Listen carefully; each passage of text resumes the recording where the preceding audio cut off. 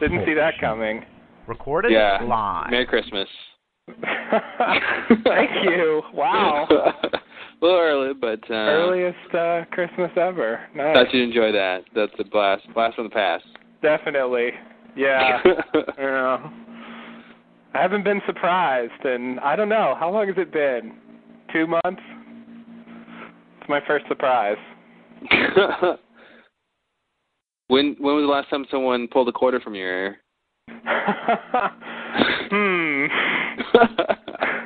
I know it's hard to keep track. It really is. You live next to that magic factory, right? Yeah. And there's just a lot of creepy old men in my neighborhood for some reason. Yeah. Always inviting me into their house. You know. Hey, we've all been there. The Magic Factory in Magic Town. Pretty much, yeah. And if I went in, I'd be transported into a fantasy world, but it would turn into a nightmare. Mm-hmm. You know, you all know the story. LSD, man. Yeah, exactly. That's what they call LSD. Yeah, that's pretty much it. Don't do it, kids. Don't do it unless you want to have fun. Was that the caveat, I think? I guess I that saw was that in the fine print. Yeah, I think that is implied. Isn't that for all drugs? Like, pretty much. This is your brain on drugs, and it's not that bad. It's kind of fun, kids. Everyone likes some eggs, right? Just an egg, yeah. Just an egg, hey. It was weird. I think they should have picked something like Brussels sprouts. Like, if they said drugs are like vegetables, kids would be like, I don't ever want drugs, ever. You know? Mm-hmm. I think that would have been more effective. Yeah. Like, you know, this is your brain on drugs, and it's like, you know, fresh steamed veggies. Yeah. You know? Kids particularly would be like, oh, no. Yeah. And it's such a vague thing. I mean, just like drugs in general. I mean, like aspirin or something. Like, is this? You mean like the caffeine my mommy and daddy drink in the morning? Yeah, exactly. And it's just too extreme. Like all drugs that doesn't apply to. Yeah, it was very 1984. You know, you should like tap the it's your government lightly or something. Your government spreading propaganda. Yeah. For its own device that it actually made money on. Yeah. Made money on that drug war, and it was DARE and all that stuff, and people telling you to stay off drugs because they're bad, but everybody's doing them, which is why we got to tell everyone to stop. But it's clearly not working because it keeps telling everyone to stop. And we keep facilitating the import of it. That's part of the problem. Yeah, well, yeah. I mean, if people didn't want them, they wouldn't import them. Yeah. But I saw those a lot when I was a kid. Do they not play those anymore as much at all? Do you have any I don't idea? think so. I don't. I really think that campaign was really big and it died down, and people, people grew up. I think, and it was. I don't think they were getting the same message across. And I think the message changed. You know, I think they reformed school curriculum and stuff like that, and how they teach things, and I think. It kind of seemed to me they just moved on to a different kind of message, you know. I mean, those kids were still taught all that stuff, I'm sure, you know, that drugs are bad in their health class or something. Yeah. And the effects and all that. I'm sure they got it, but it didn't seem like it was the sort of national campaign that it was when we were kids. Yeah, that's what I was wondering, if that was still going on or if they just kind of cut that altogether. Or it changed or something. I don't know. I'm out of touch, obviously. Yeah, because you're on drugs. Yeah, my brain is an egg frying in a pan. That sounds like beat poetry.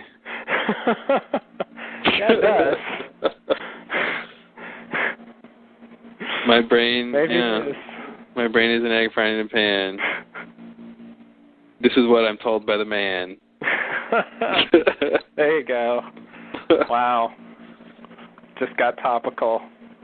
Yeah. Yeah, it kind of seems like politics. those are like the modern, pseudo-modern at this point, version of the, like, you know, crazy ads that came out like in the 50s and 60s, like a Reefer Madness or something like that. Or even, you mean the documentary? Yeah, that documentary. Sorry. What did I say? Or that part in the, what's that movie? What's that movie? What's that Orson Welles movie? All communists do drugs? About... That's the one! Thank you. Only the red smoke reefer? I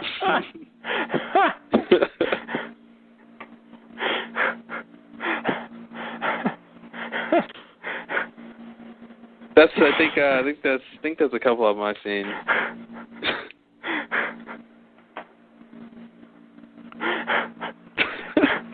Hammer and sickle equals cocaine and body odor. Yeah.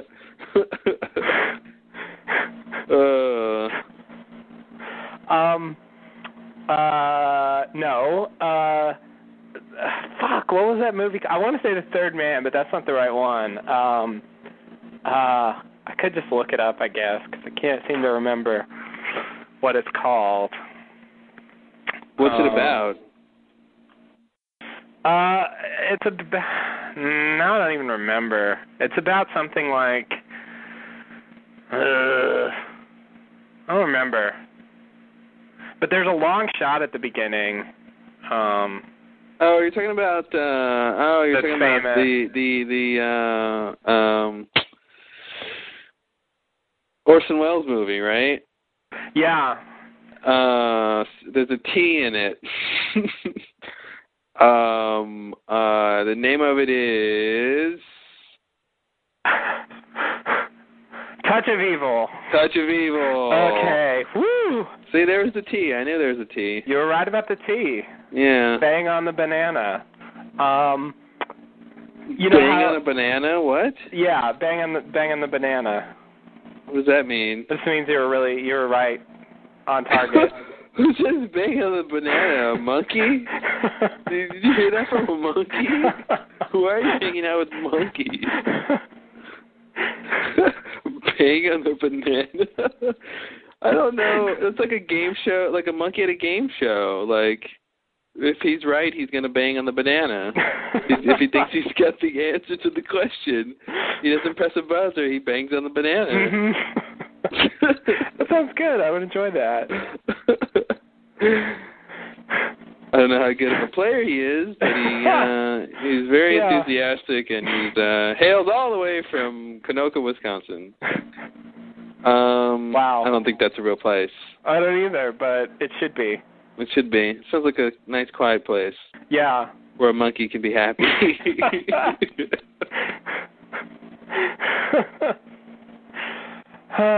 Take note, all monkey listeners.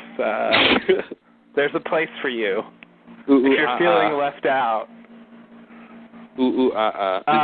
That's cave. Is that too caveman? Yeah, I mean you didn't really make it monkey. You definitely kept it on the human side. Sorry, I can't devolve more it's than sort of that. Like speaking with an accent, I guess. I'm too much of a modern Homo sapien. I can't devolve more than that to the primate form. That's the best Sorry. you can This is as far back as I can go. I see. Well, only back to Neanderthal. That's all right. Thank you. That's what it is. I feel like that Mr. Show scene, where David Cross plays the snooty guy in the donut shop. Right, yeah. Neanderthal. It's like, shut up. Vinyl. Oh, man. But I did know the difference and the correct pronunciation because it's silly.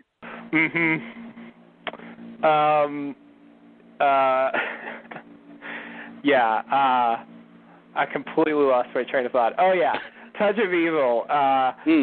This is like far from relevant now that we've gone on to monkeys and bananas and so on, but I do want to know where you got that phrase from. The point was supposed to be, it actually comes from a Benny Hill sketch? I think it comes from the Bugle. The Bugle. What's the Bugle? It's a podcast. And they say that? I think so. They say bang on the banana? Yeah. Well, they're British, so they say bang on the banana. Oh, okay. See, yeah, it's British. I was wondering what the twist was. Yeah.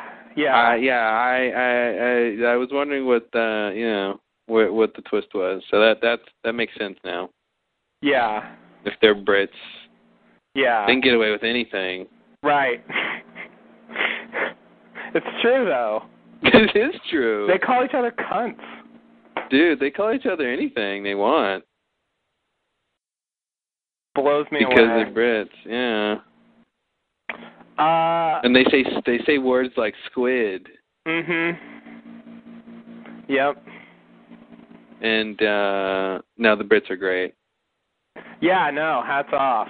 All hats off. I mean it. Take your hat off. Oh, take your hat off now, goddammit.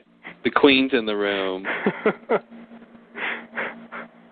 There was a time when you non-hat removers would be straight to the tower. The Tower of Evil. Where they would lock you up. And then release you later. Unharmed. Is that the one you're talking about? No, actually, I was talking about the tower where you go and get beheaded. Oh, oops. Yeah. Sorry, guys. Slightly different tower. That's you're referring to the I don't know, the lesser known tower down the street with a lowercase t. Lowercase t, yeah. Maybe it's spelled differently too. Tower with 2 E's. Yeah, 2 E's. Why not? Why not? It's a Dutch company. Yeah, there it is. Oh, the Dutch.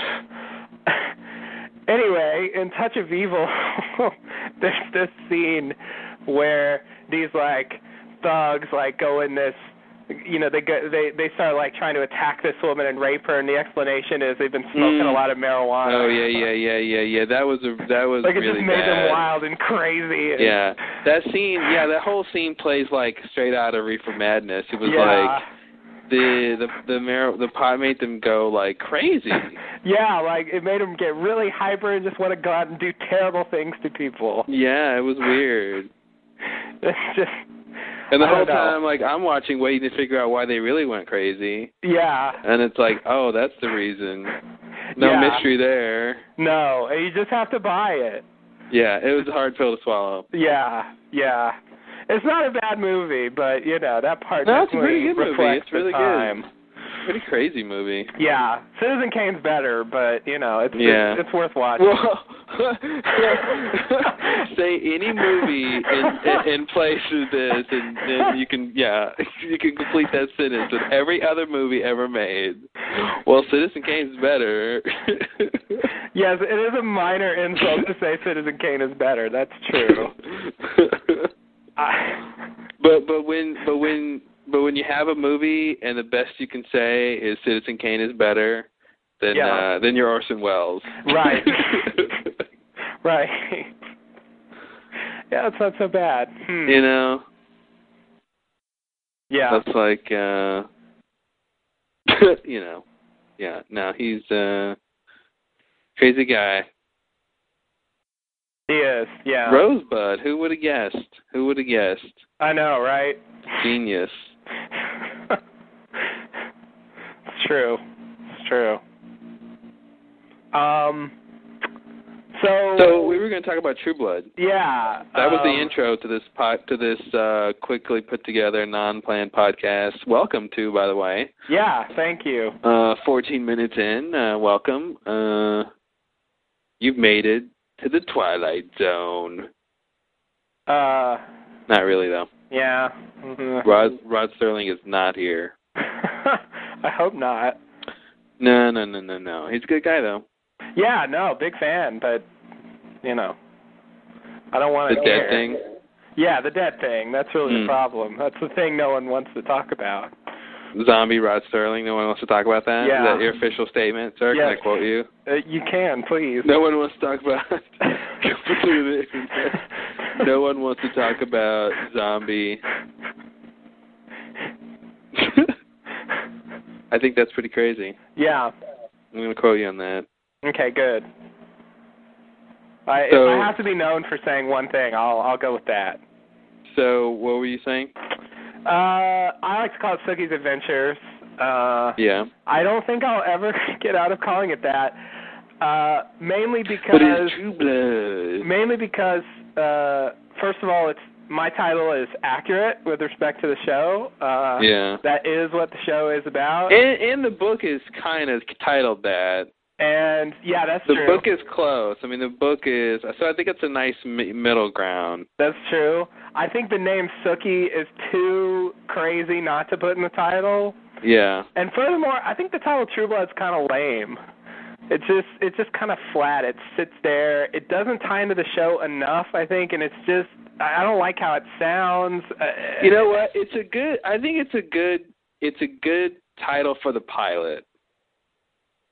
Yeah, because the True Blood thing was the initial factor of the vampires coming out of the coffin. Yeah, right. So it really ties in well to that. But once you realize that the show is really about Sookie's adventures,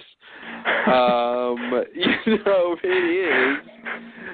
Then I think True Blood does just kind of sit there, and it's nice to look at in a marketing campaign, but it doesn't really say anything like, Now maybe they'll come back to that. Maybe it'll mean more later, but yeah, it seems very incidental, and it just the words themselves I think don't sound that great. But it would have been a good title for the pilot. That makes me wonder. This is a side note.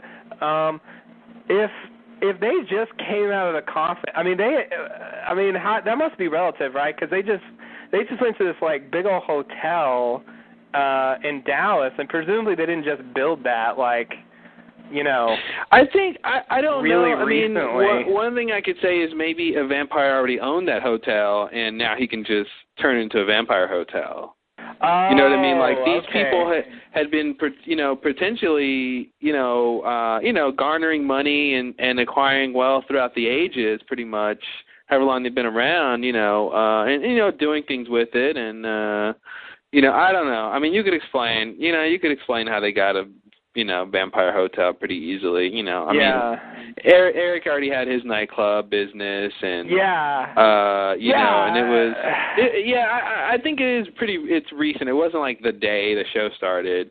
I think it was fairly, because they already had a spokeswoman who was talking about it, in the pilot, and I think there was probably a little slow gear up before the official announcement too. I'm sure that people would hear rumors and things, and are vampires real, and blah blah blah, and then they come out, and so I think it was probably recent, Yeah.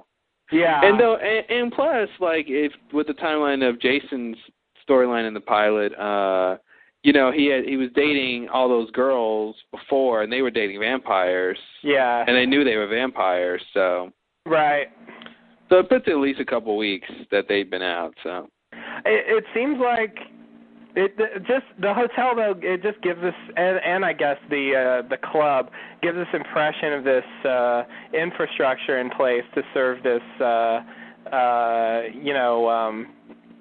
particular segment of the population, and so.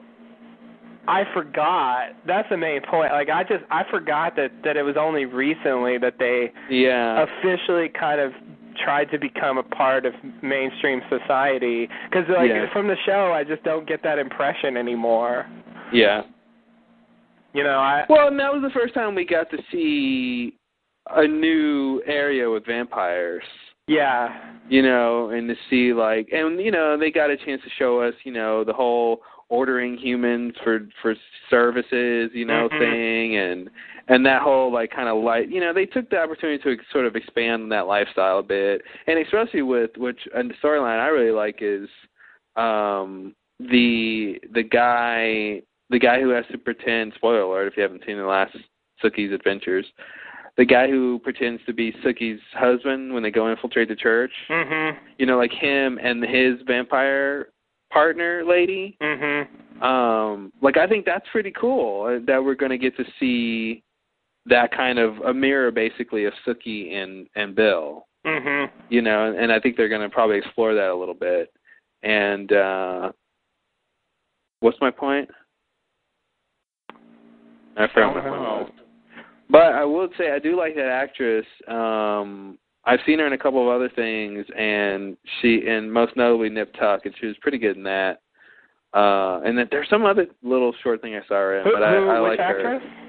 The one who plays the female vampire who's in Dallas. She kind of has an accent. Yeah, and she's she dating was in Dexter. Oh, that's right. I was thinking there was something else I liked her from. Yeah. I'm like, what was it? And yeah, she was what's his name's wife. Mm-hmm. Yeah. I didn't recognize her initially, but I thought I knew her from something, but I couldn't actually remember her from that show, but I saw it online. Yeah. No, she's good. Yeah, but it's always nice when you see familiar actors, you know. It's like, oh, look at you. Yeah. And you get to, if you watch TV. Hey, if you watch enough TV, you will see everyone and everything, I swear. Yeah. I mean, Michelle Forbes has made the rounds. Man, she just hops, skips, and a jump, and it's not a good show unless she's on it at some point, you know? Yeah, she's been on just about all of my favorite shows in the last few years. Yeah, she's been on some of the top Star shows. Trek. Yeah. If she'd only made it into Twin Peaks. She probably was close. Yeah. She probably. I wouldn't be surprised to see audition for something in that at that point. If she was out here trying to work, and I don't know what she was doing, but that'd be funny. Yeah. I mean, that was just a few years before she was on Star Trek. Yeah. So presumably she was trying to be an actor at that time. She might even have been one. I don't know. Yeah. I haven't looked at her stuff recently, but yeah. Anyway, people are everywhere. That is a true statement, folks. You heard it here first.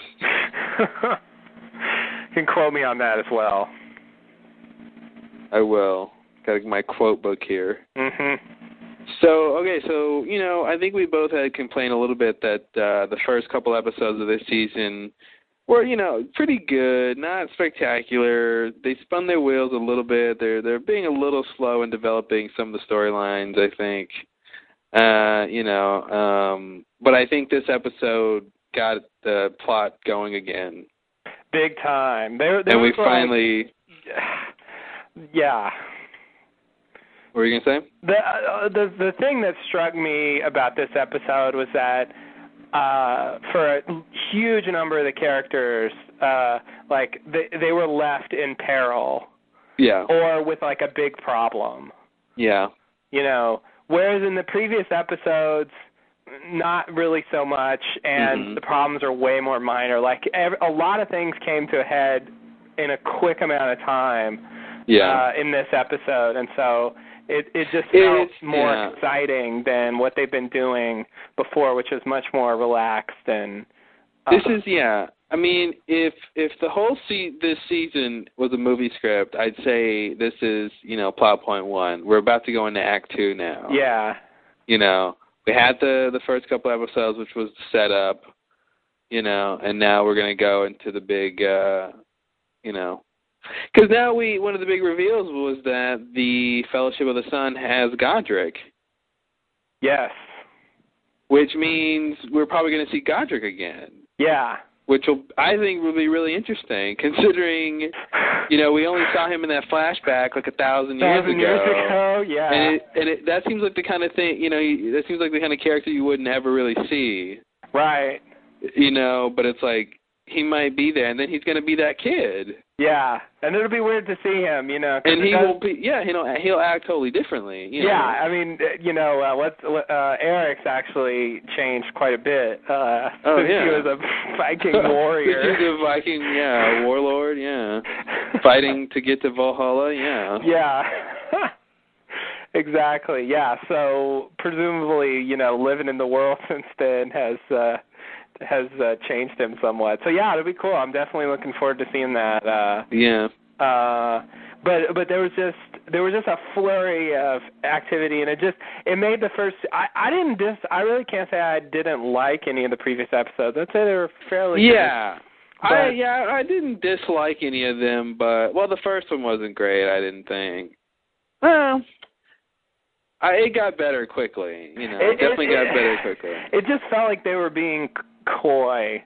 In retrospect, especially with this Michelle Forbes plot, that was a big one. Yeah, they had spent a lot of time on that already, and then we came into this season, and it's like they're still spending a lot of time with it. Yeah. This was the first episode. What they did in this episode, they could have done 2 parties ago. Yeah. Yeah, that's the whole thing. Yeah, it was too many parties, I think. We once they had the big party and Tara was like, "No, I don't like this," and she left.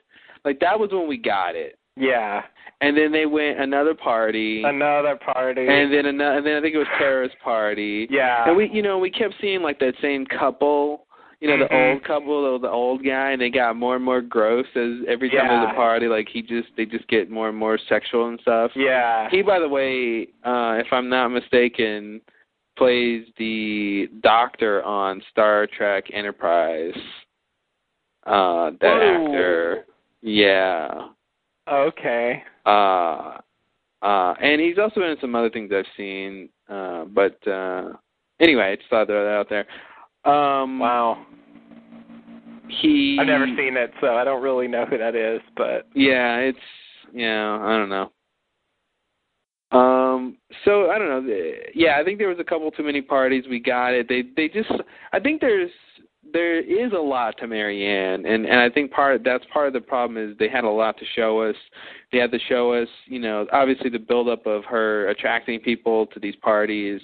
They had to deal with her being this sort of creature who attacked, the one who attacked Sookie, and why, and then that ties into Daphne. Yeah. And then they have to develop that whole thing with Sam and Daphne. So it can circle back to Marianne. And then they had to deal with her thing with Tara, had to deal with the fact that she can manipulate people's emotions pretty specifically. Yeah.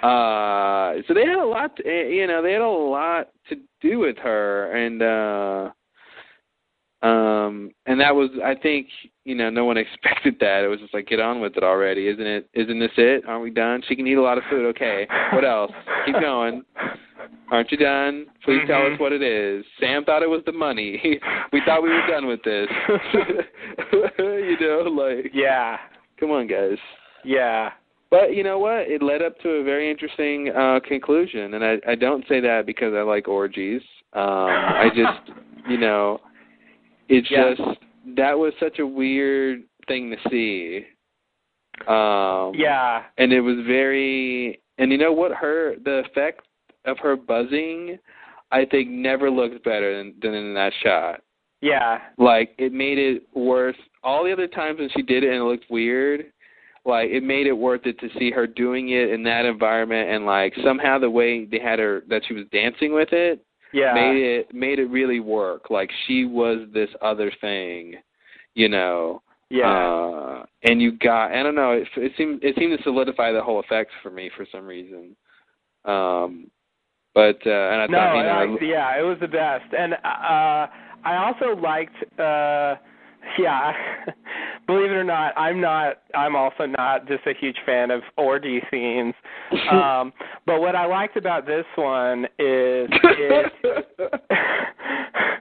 it sort of had it had a kind of Eyes Wide Shut quality to it, where they were doing this kind of mindless sexual activity that was they were doing it so mindlessly and so sort of autonomously, robotically, that it just felt kind of creepy and gross. Well, it was creepy and gross because you got the sense they weren't doing it under their own will, and it was so not the thing that these people would ever do. Yeah. And it was not even just like they're individually kind of having sex. It was like this, insane, crazy, like super rated X orgy. Right. It wasn't even like mild normal sex, like yeah, that. That'd be one. It was like, so not only are they not under their own control, but someone's manipulating them and taking them that far, and there's nothing they can do about it. And she's been doing this for thousands of years. It's what they're doing, and the fact that they're doing it out in the open in a group, other people are around them. The whole context is ridiculous. And, we know some of the characters. I feel like even the eyes are kind of helping. They're sort of working like the masks in Eyes Wide Shut. Like, it makes it even sort of creepier for them to have their eyes like that. Yeah. So, and of course her, Michelle Forbes in the middle doing her blurry dance. Yeah. Which was good as well. And man, when Tara and, is it Eggs? Is that what she calls him? She kept calling him that, and then I was like, what is his name? Eggs. Yeah. I thought, is she saying X? Like, but she just got a weird accent, so she's saying X. Like, I didn't know what she was saying anymore. Yeah. I don't remember his name now. Now I want to look up and see what his character's name is supposed to be, because every time she said eggs, I was like, what the fuck? Yeah. Well, someone give her some eggs already. She's asking for eggs all day. What's going on, eggs? Stop. Stop. Yeah, no, his name is Eggs, according to IMDb. Eggs? It's Eggs. Oh, man. I don't know why. I hate to say it, but that cracks me up. I don't know how, but... See what I did there? Yes, eggs, I did. That cracks, because, eggs crack. That's one of the... It's even better when you explain it in detail. The pop culture sort of funny things about eggs. It's in the zeitgeist. You should look it up. Okay. Page 10,082. I like the specificity. That's good. Yeah.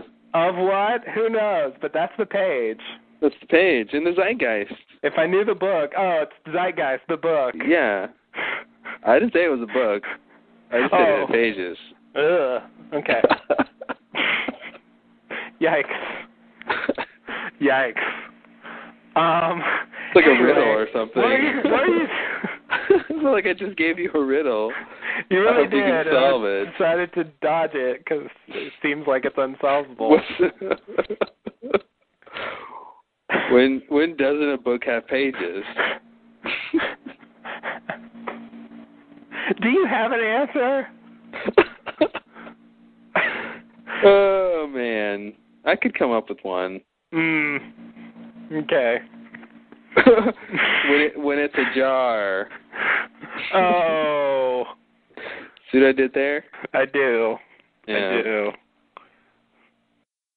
God. Anyway, was I making a point? Okay. You were anyway, going to say something about eggs.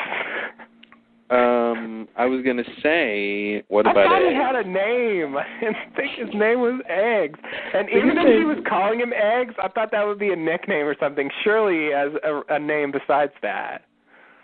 But no. Yeah, I don't know. I don't know why his name is Eggs all of a sudden, but she said it a lot. She did say it a lot.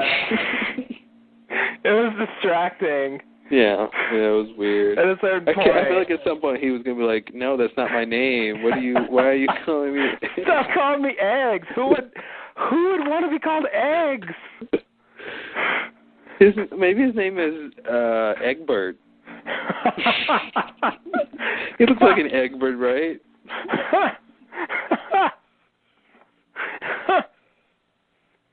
I think he looks like an Egbert to me. Egbert Humperdinkle. Egbert Rasmussen.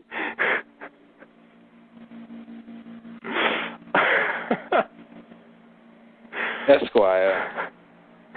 OBE. Anyway, what was your point? I feel like it's impossible to talk about this character without fixating on his name. Oh, man. I'm trying to think of egg jokes now. That's all I can think of.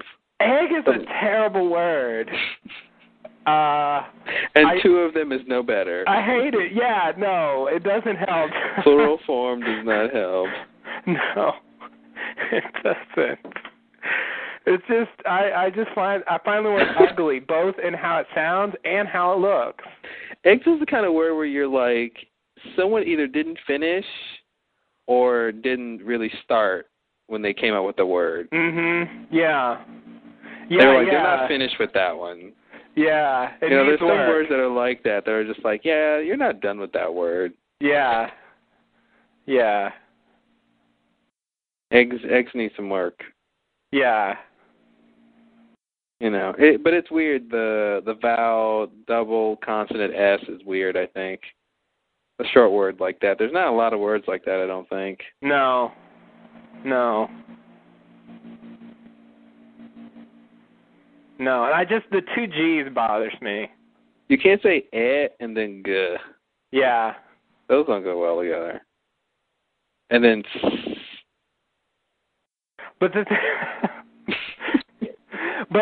like legs doesn't bother me very much. Oh, because of the le. Yeah. It's not The L totally helps. I think removing the second G helps in terms of looking at it. Yeah. Like if you spell leg with 2 G's, which I think there is a company out there. Does that mean that it's not Legbert? Leg with 2 G's? No, it's not. It's not Leggery. It's not Leggery? Yeah. Or Legbert. Yeah. Anyway, what I really want to know what your original point was. Well, I forgot what we were talking about. I was going to make a point about eggs. We were talking about the orgy. And so you were going to say something about eggs and Tara. What I loved is when Eggs and Tara came in, it seemed like, oh man, Marianne's caught. And she was like, right on time, guys. And that was scary, I think, because you thought that they had figured something out, which they really didn't. Yeah. They really didn't they figured out something happened, but they didn't figure out what. And it seems like, that's what I think what's cool about the show, and it's definitely well written, and and here's an example because they took what we sort of thought, the Scooby-Doo version of it or something, which where we would normally see play out, which they discover a mystery and they get to the place where it's reoccurring in time to stop it with their newfound knowledge. Yeah. But they get there, and she doesn't even stop dancing, which I love. That's creepy when, like, the bad guy sees you doing his bad thing, and he just continues. Like, he doesn't care. Yeah. Because you got to be scared why they don't care. Because, it wasn't an emergency for them. Yeah, it was like, oh, whatever. And then later when you actually see that she did, make them do it too, join the orgy too. Yeah. And you knew that, like, what they just realized was worth nothing in terms of stopping this. Right. And that was, I don't know, that taking that sort of idea we've seen before and just sidelining it a little bit is cool. Putting in that idea in a different direction. And the show, kind of consistently does that.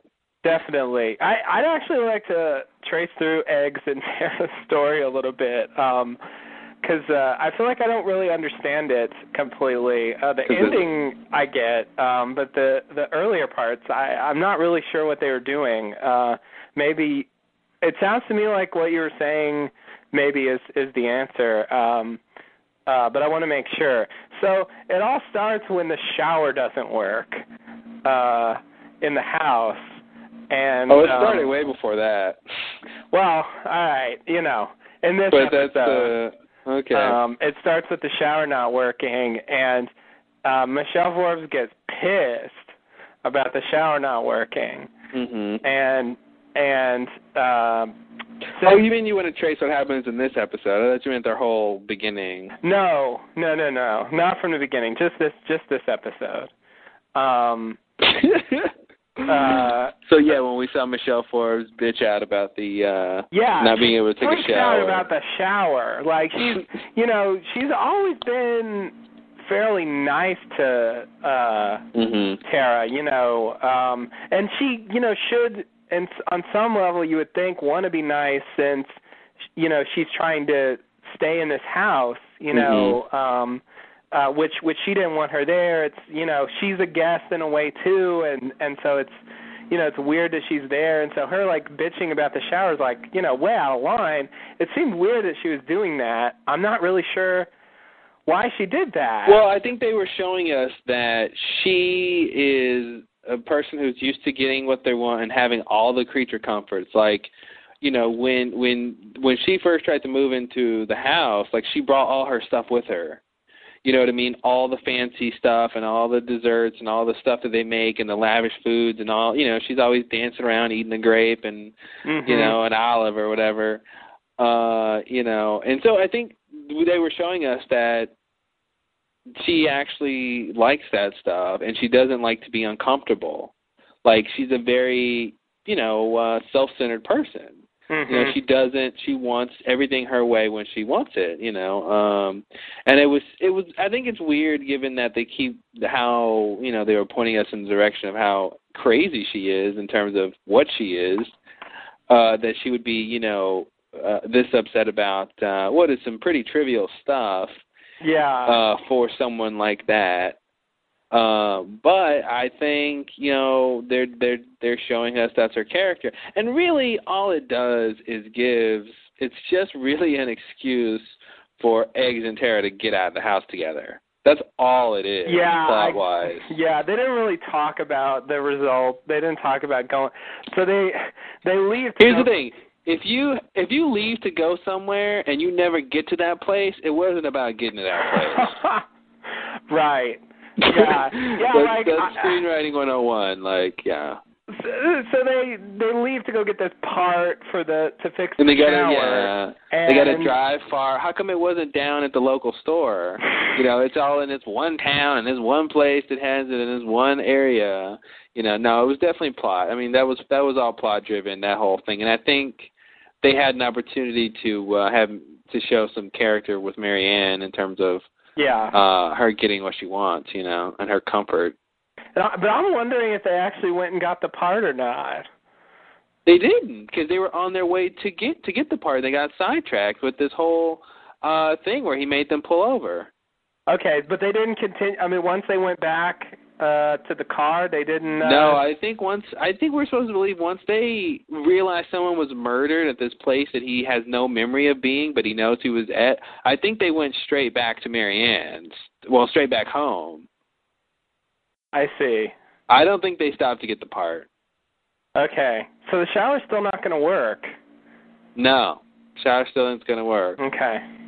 All right. I mean, I guess maybe they could say they did it if they, want to, but that's not the impression I got. I don't see how he was that upset and they decided to stop. I mean, considering they hadn't even reached the place yet.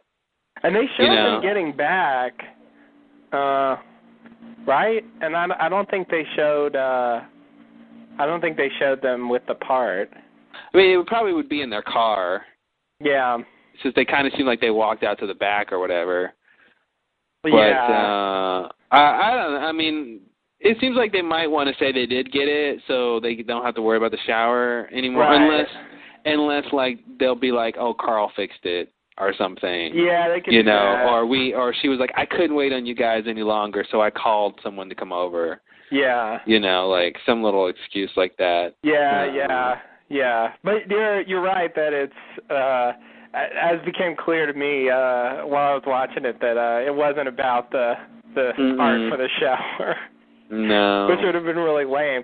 So at a certain point they're driving to get this part, and Eggs gets this urge to pull over and go in this particular direction, but has no conception of what it is he's looking for or going toward. So they walk through the woods, and they come upon the little grove. I don't know what you call it. area. It's almost like a little like makeshift campsite. There you go. You know, something like that. And I guess there's blood there, and so there was like a big rock, you know, and it looked like it was a big blood stain on it. It looked kind of like a carved stain too. I couldn't really tell if that carve indention was supposed to be like a knife did that or a sword did that, or was that just what the rock looked like? But it was sort of in the same kind of area where the blood was. So yeah. But suffice to say, someone died on that thing. Yeah. Or some blood got spilt. I guess that's what we find out. But you know, Eggs like starts crying and he's upset, and you don't really. I don't. Did they ever have any kind of conception over what happened there? Like, I think they're playing out the story, man. I think he's basically getting the feelings of whatever repressed memories he's got, either repressed because it was traumatic or repressed because Marianne repressed them. But I think what probably happened there was something just like what happened at, was basically the orgy scene. And so I think it ties in. It's not like some completely unrelated thing. Come on. I can't even answer that. Okay. I can't even, man. Was it completely unrelated or does it tie into their main storyline? All right. When you say it out loud, it sounds like a bad question. I mean, they bookmarked it for you. They had the scene of them finding something crazy going on in a sort of circular area in the middle of nowhere with a big blood stain, with Tara and the guy and Eggs finding it, and then the next scene is them showing up to Marianne, the same kind of setting. And then we see later with the knife she gets and threatens Sam with. I think it's a ritual. It's she comes in and she gathers these people and she sucks some energy or something from their good times, and it sort of she builds it. It seemed like it was important that it built. It wasn't like the first night she had the party she got them to go this far. It was like somehow she was able to build it and weave this grand like theater of pan-sex Greek craziness, like this all of the all the plates were spinning, and she just dances in the middle. It's such a weird character. Yeah. But I think that's kind of what's going on. Obviously Sam's not going to die, but I think it's definitely interesting. And we saw the servant guy put the bull head on her, and then the head kind of like came to life a little bit. Mhm. So I'm wondering if I want to see what's next when they show us the relationship between that head and her, and if she just turns into like does the head meld with her body and she becomes this bull-headed monster, or is it like her body changes into the sort of clawed monster, but not her head, but then she's wearing that bull head thing? You know what I mean? Yeah. Like, I wonder if where the division is. Like, I guess basically is having the claws part of being the bull creature. Because we saw her have the claws without the head. Yeah, that's true.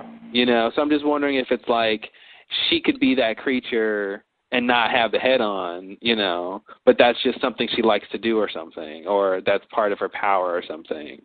But she doesn't have to have the bull head on. Or is it that when she transforms into the creature, part of it is having the bull head on, and the bull head becomes effectively her real head.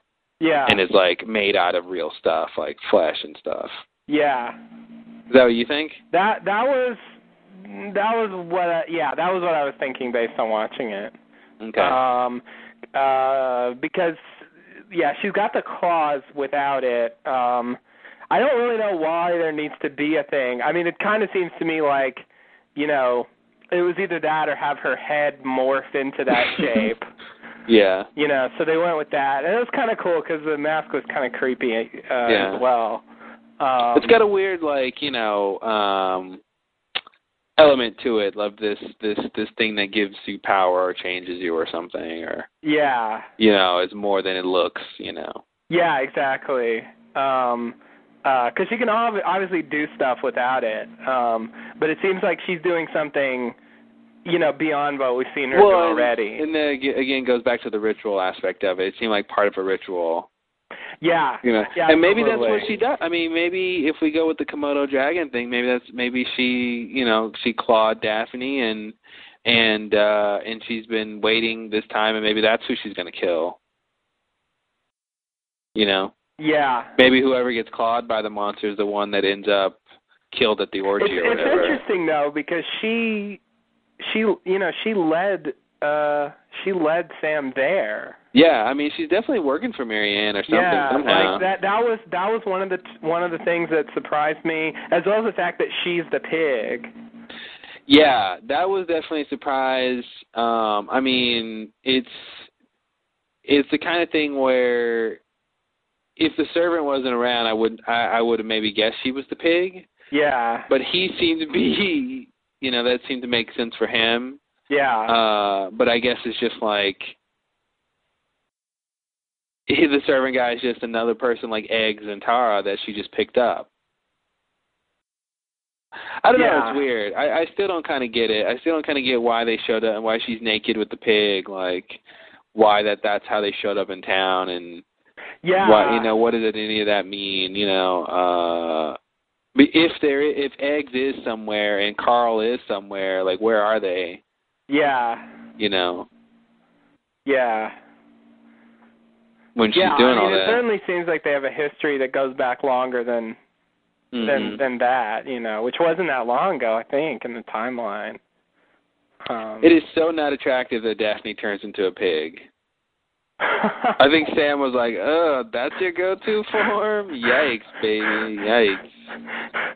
Because at first she was like the cute little doe. She was like, Daphne, and she turned into a deer. Like, it was like, oh, that fits, But it's like, yeah, my go-to form is a pig. It's like, yikes. It was weird when what's his name Andy saw the two of them. That was such a weird scene, man. When the dog and the pig are crossing the street together, like hanging out. The pig had to run, and the pig was like way behind because it's this like giant pig. It can't, it's not a fast runner.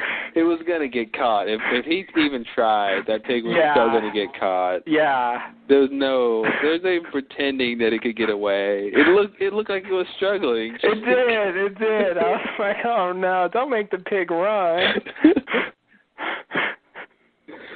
Yeah, it's so weird. It was like, that pig is like, it really wants to go faster. It's really trying, guys, but it just can't.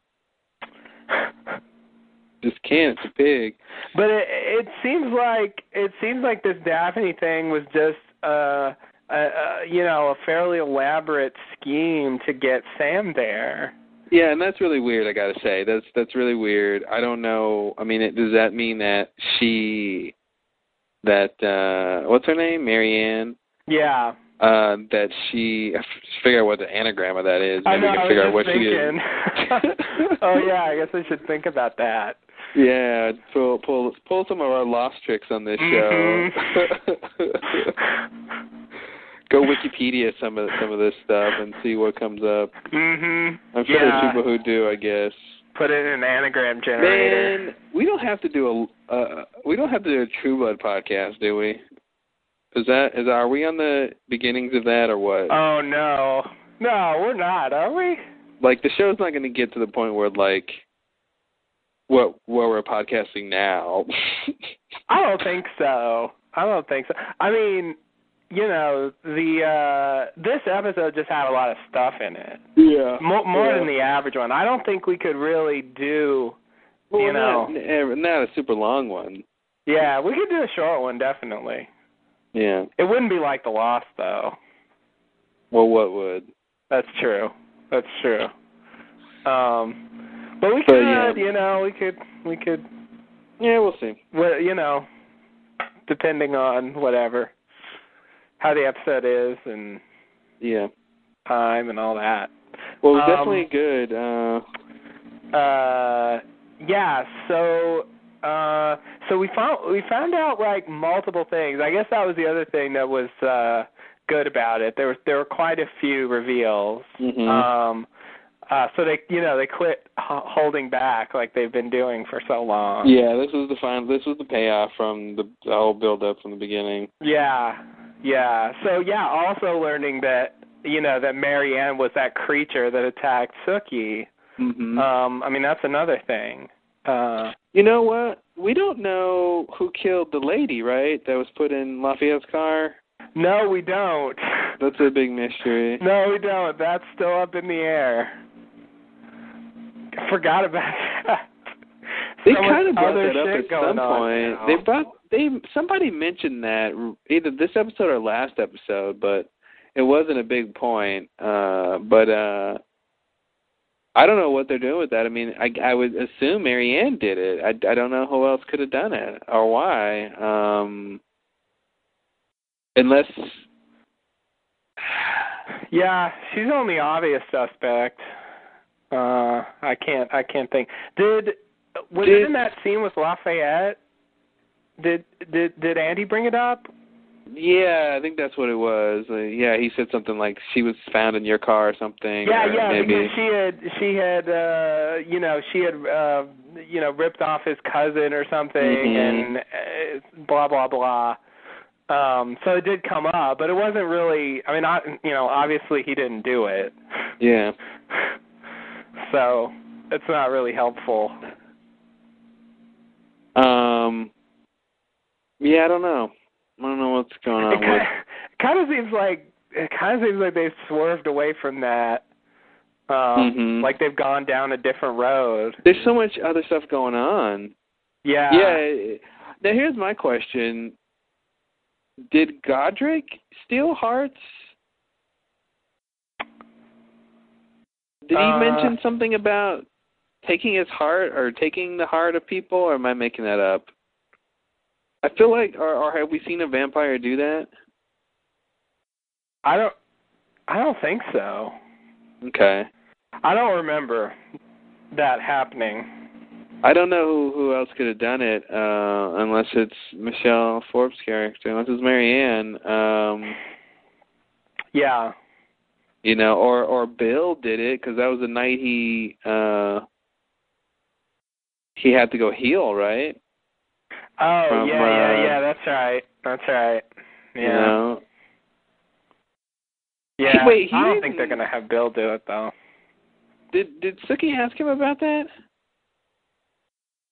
There was a thing. I think Bill, like, he killed one of her relatives or something.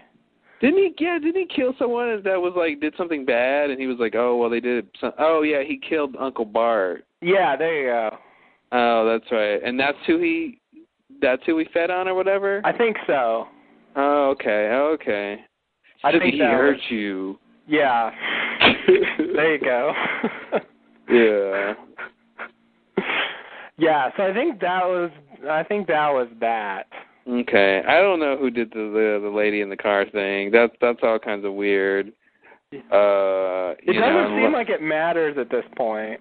Yeah, but that's the thing. I feel like it might all come back to that, or somehow that's going to be part of what's going on. Yeah, they do need to say more. Yeah, that's weird. But I haven't really thought about it for a long time. What else is going on?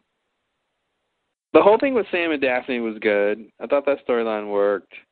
Yeah.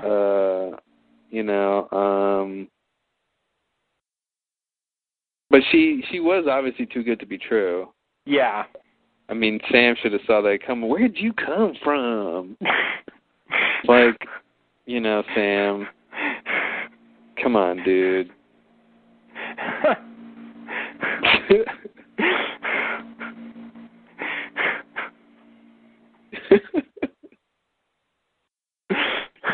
It's my Sam. Sam really reminds me of Sawyer without all the cynicism. He's Sawyer, he's Sawyer light. Yeah. You know, he's Sawyer light. It's just, he doesn't have the cynicism. He hasn't given up on life. Yeah.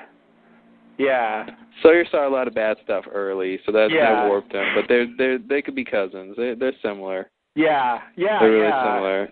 He reminds me of him sometimes. It's weird. Yeah. Alternate universe Sawyer. I could see him open up a little bar. Yeah, the Southern thing helps, definitely. The whole Lafayette thing's interesting. Yes, I don't know where they're going with that. That was just a minor setup. I know, it was a total, setup. She walks in saying, here, now you get to sell V again. Yeah. The way they're portraying him, his sort of post-traumatic stress, I think, is really interesting. Yeah. It is. I really didn't see that coming. I know. Isn't that weird? I have the same feeling of, I didn't expect him to do this with him, and it's sort of surprising when they have those scenes because it feels realistic. That's what makes it work. This is how he should be reacting, and you don't think that Lafayette would because he's Lafayette. Yeah. You think somehow he would put on a brave face at least, but he just can't even. He's been affected so much he can't even pretend and that's I think what's interesting that people that I don't think you see coming. Yeah. In certain situations he's able to act normal, but once his alarm bells go off, he loses control completely. Yeah. And I didn't expect that, but it's nice. It's stuff like that usually goes away faster. Yeah, totally. It's now that he's rescued, we're done with that, right? Yeah.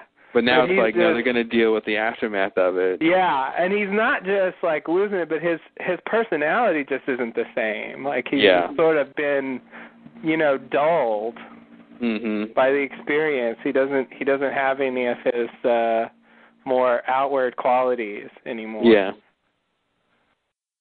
When they had him back with the headscarf on, and I was like, oh yeah, that's what Lafayette used to look like. Yeah, that used to be the image of him. Yeah, I had kind of forgotten it's because he had been not like that for so long. Yeah. In the dungeon and then when he was just recuperating. Yeah. It's interesting. Laying around his house. But I don't know why they want him to do that. I don't know where that's going. I have no idea. I have no idea. Because it can't, I think, be connected to the Godric plot. Right? I mean, what would it have to do with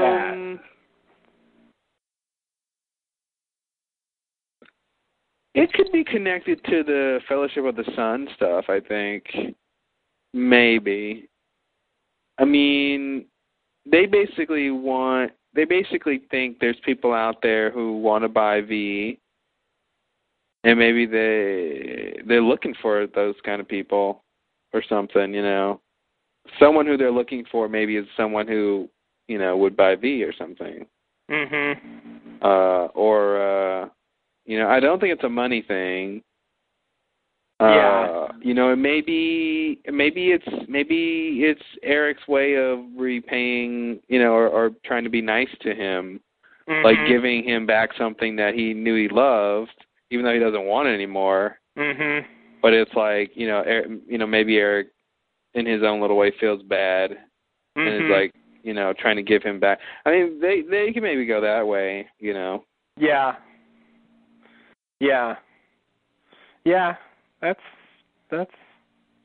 That could be. I like the way they write Terry. Terry? The cook guy. Oh, that guy. Yeah. He's almost every scene he has, they do something really interesting with him. And you can never really lock him down as a character. He just says really interesting things, and when he stood up for Lafayette, I thought that was interesting. Yeah. you know, and like just the way he like. You expect him to say one thing and he says something else, you know. Yeah. Half the time. Yeah, no, there's something offbeat about him. He's a weird character. I agree. I don't have a read on him. I don't feel like I can define what his nature is. Yeah, like that scene when like Sam asked him to take over the place and he was like all bashful about it. And then he's like, "Okay, I'll do it, Sam. You coward. You just gonna leave." Yeah. Like all of a sudden he was just like mad, and it was like, what happened? Yeah, it was weird. Yeah. Forgot about that. Yeah. And it just made like Sam feel instantly bad. Like it's like you ask someone to do their favor, they accept, and then they tell you shouldn't have done that. It's like, what? Oh, but you accepted. Yeah. Can't complain now because it's like you can't complain now because you can't take it back, you know? Like, it's crazy, but yeah, I like the way they write his character. Yeah, I agree. He's something. I don't quite know what to do with him. And, you know, Hoyt's kind of like that too. Yeah.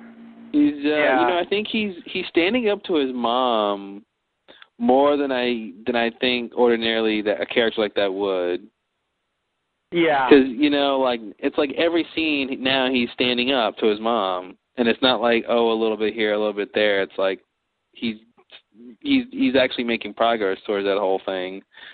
You know, I guess that's where it's just facilitated by Jessica, you know.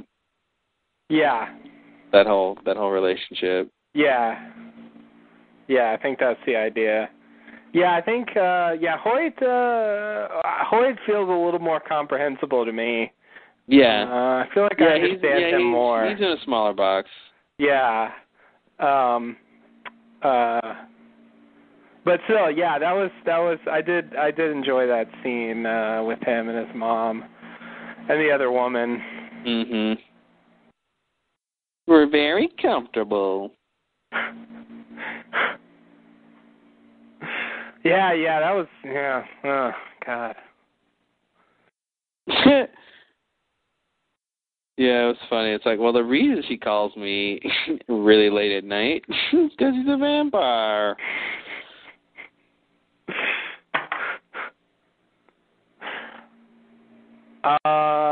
So, what about this other stuff?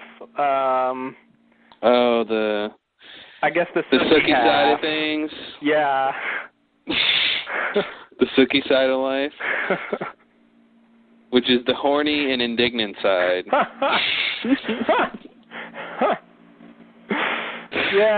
Yeah. That's pretty much all she is either horny or indignant. One of the two. Sookie Stackhouse, ladies and gentlemen. Sometimes both. Never neither. Never, ever, neither. That's right.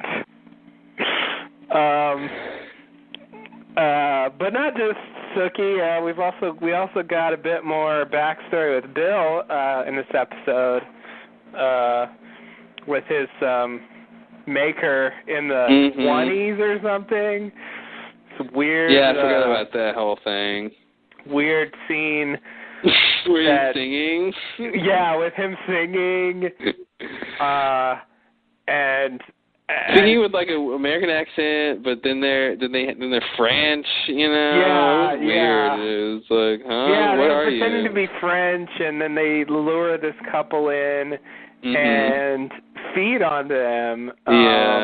And then, like, and then start, like, having sex next to their corpses. It was a really weird scene to watch because it's like, this isn't, I got to say, like, they are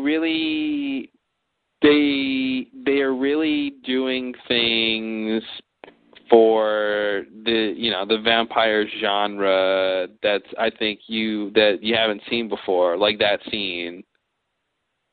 Like, I don't think I've ever seen a scene like that. Yeah, I don't think I have either. Just to the extent that they didn't shy away from what they were doing.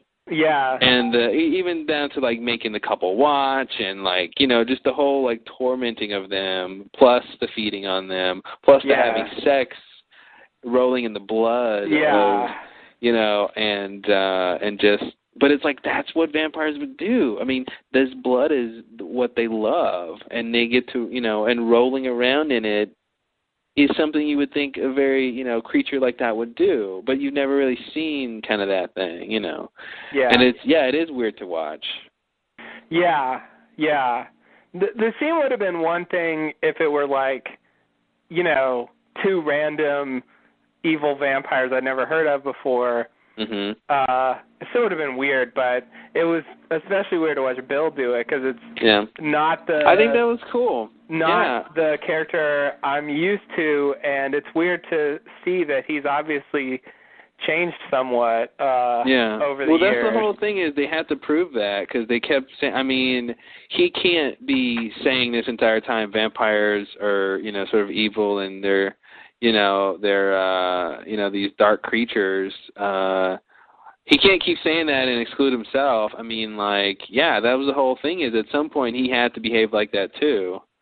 And it was cool to, like, see, like, okay, this is what Bill used to be. You know, he was, like, all vampires go through that stage. You know, most continue to be that in that stage, and some, like Bill, try to be more civilized. You know, and, like, even Eric, too, you know. Yeah. But yeah, so you know, no vampire can say that they weren't like that, and so that's kind of cool. We finally get to see Bill like that, and then of course seeing the control that this lady has over him. Yeah. I think I got confused though. At some point, I was confused with. I think it's the scene where she and Eric are talking about all this. And I don't know, something with the dialogue. I got really confused on what was said, or like, or maybe it was like who made who, and I guess we figure that out later. But I think in that one scene, I was really confused whether Bill made her or she made Bill. Oh, she made. I mean, we've seen it. They showed the flashback. Yeah. I know. That's what I'm saying. Like, I think that was afterwards, right? No. I mean, I think that was in season 1. Oh, really? Yeah. Oh, okay. Yeah. I don't remember them talking about her in season 1. Yeah. That was basically his flashback. When they show him, like, I don't know, he was in the Civil War or something, and he has to stop by this house, and she's the woman there. Yeah, that's her. I totally forgot about that whole thing. It fucked me up because in the previous episode, you know, they end it with her in the hallway. Yeah. And I didn't recognize her. That was the thing. I didn't recognize her either. I thought this was a whole new character. And we were like, I totally forgot that was her. Because she looked different. And she I was just totally like, different. There's a vampire in the hallway of the Vampire Hotel. Like, I didn't really see why that was supposed to be an ending.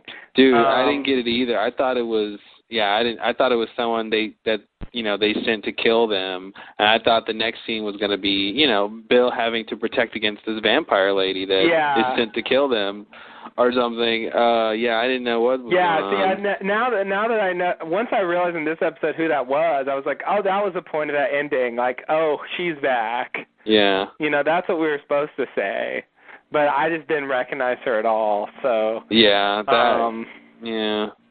So the effect was ruined, but... Yeah, totally. I did not recognize her.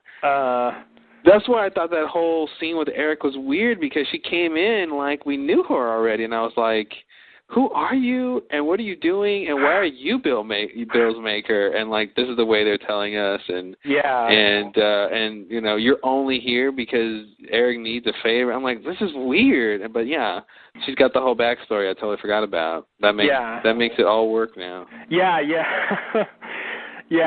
good. At some point, I guess when they said that she was the maker, I was like, oh, that's her, and I remembered the scene, and then it all kind of clicked for me. But the thing that was still, I'm not sure I totally understand what happened. So Eric sent for her, and then she goes and stops Bill from helping Sookie? Is that the idea? I mean, don't they want Sookie to not die? For example? I mean, I don't understand. I think maybe I would say what they want is, and what they actually kind of get is, Sookie and the guy get taken to where Godric is. And I think that's probably what they wanted, and they didn't want Bill to intervene at the first sign of Sookie getting scared. I see. Okay. So they basically wanted Sookie to go further than Bill would have let her go. I see. I'm going to assume that's what happened. Yeah. But it is playing a dangerous game because if she's, you know, and they could have set her up too because the people already knew. Yeah. I was confused about that too. I always have trouble understanding people when Sookie's reading their minds. Like I can never. It's a different perspective.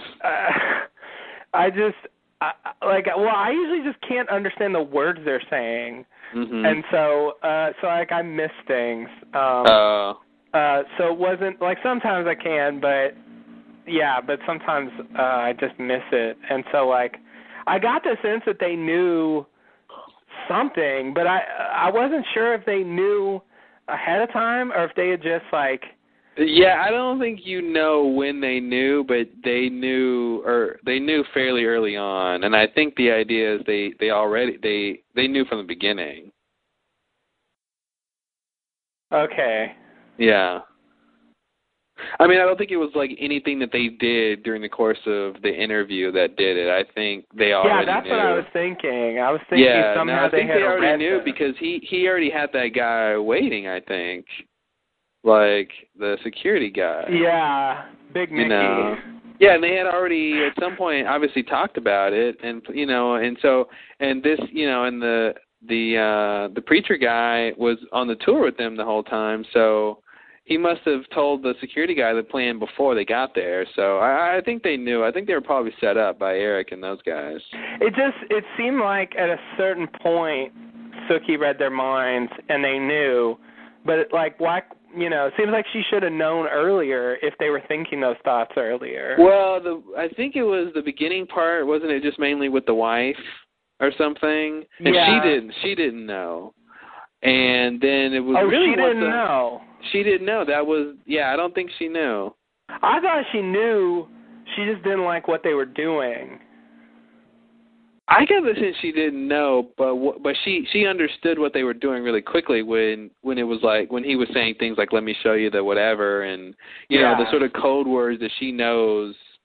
You know, I mean, I'm saying she didn't know because I think it goes along with the idea that he keeps shutting her out. You know, which she complained about. So I think that might have been something he didn't tell her, but he could have said these two people coming, you know, might be infiltrators to her, maybe, but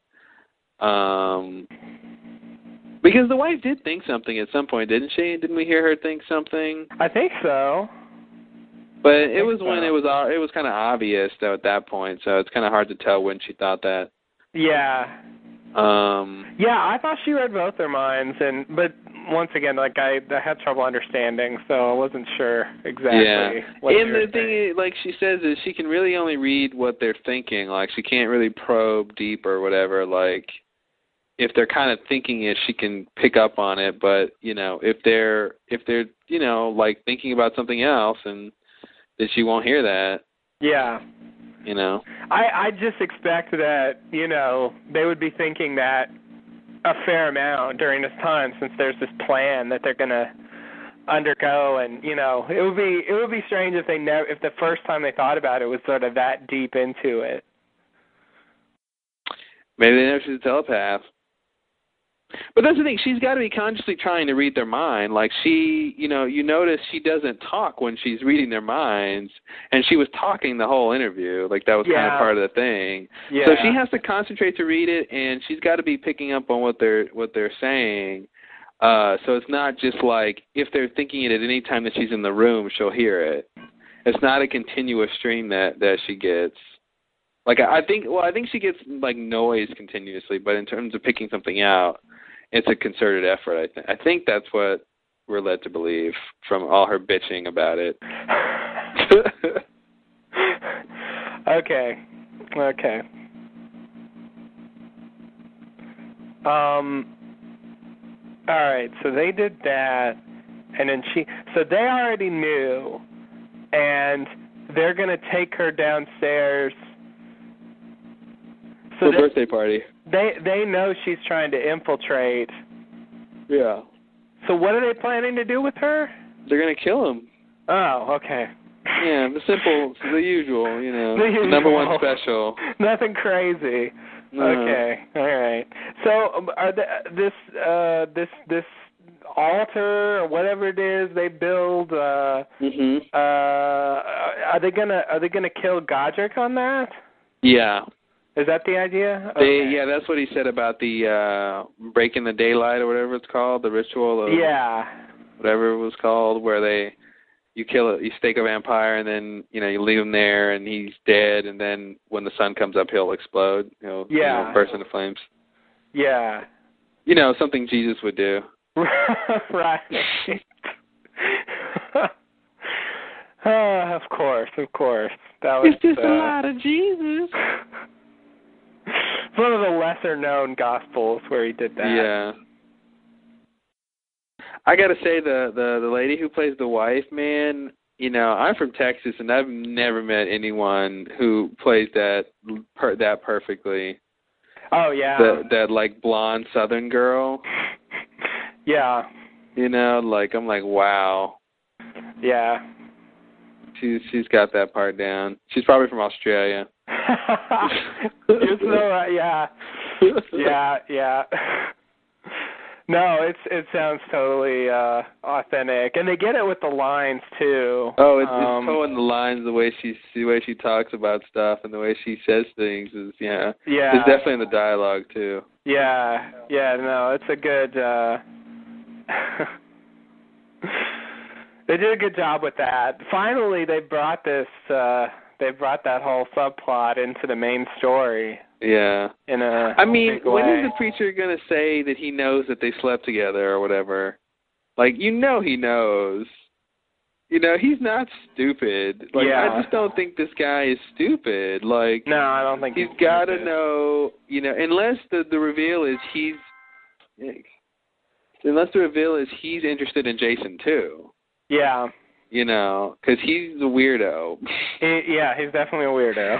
Yeah, I don't think he has any limits on anything they could do for him. He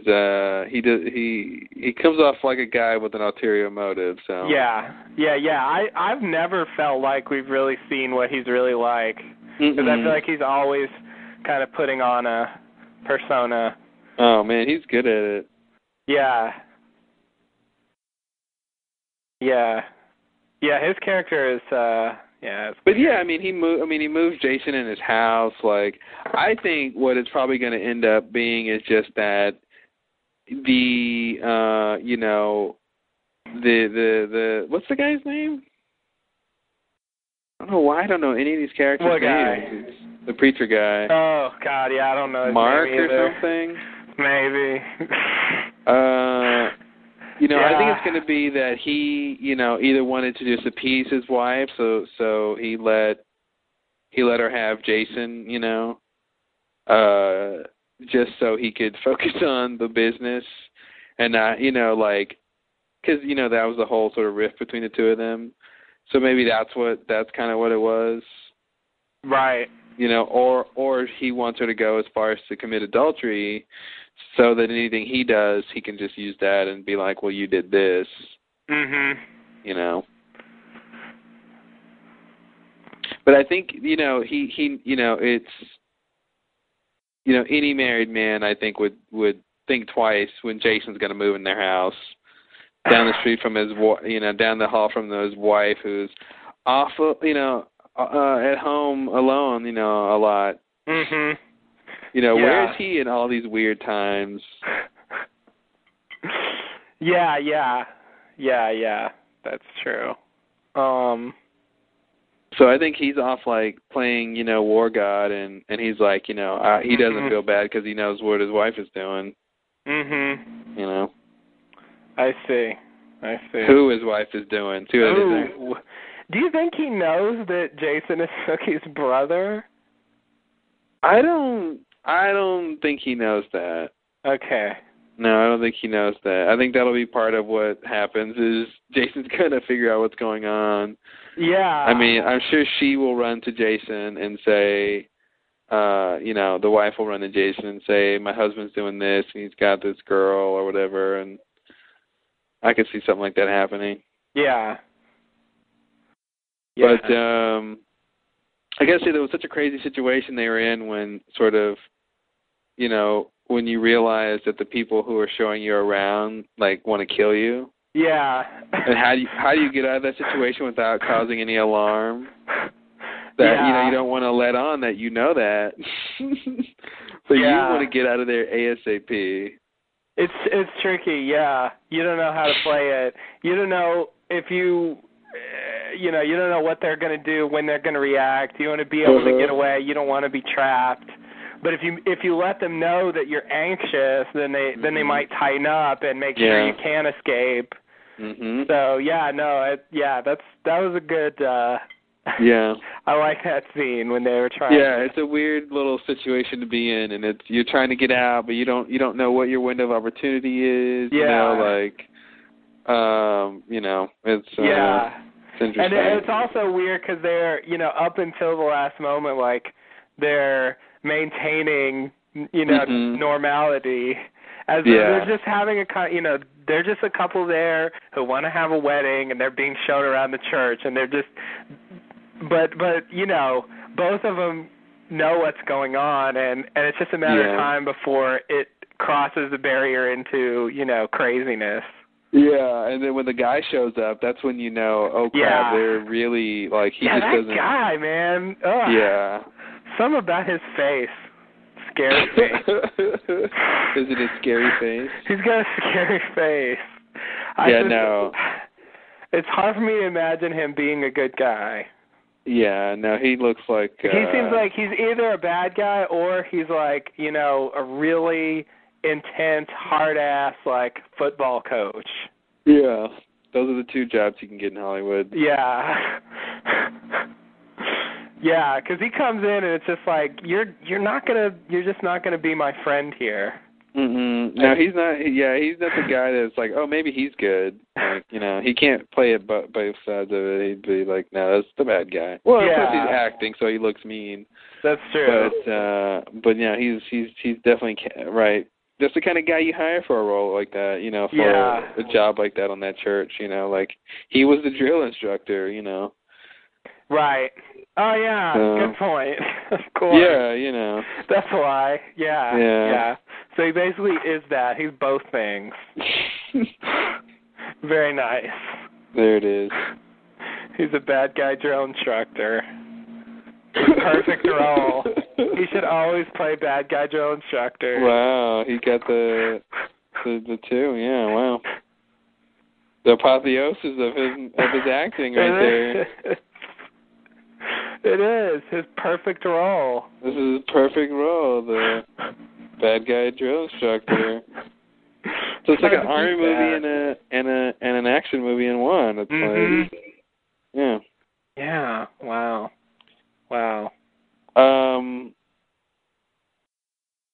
I like like I said before, I like the mirroring of Sookie and Bill with that other couple.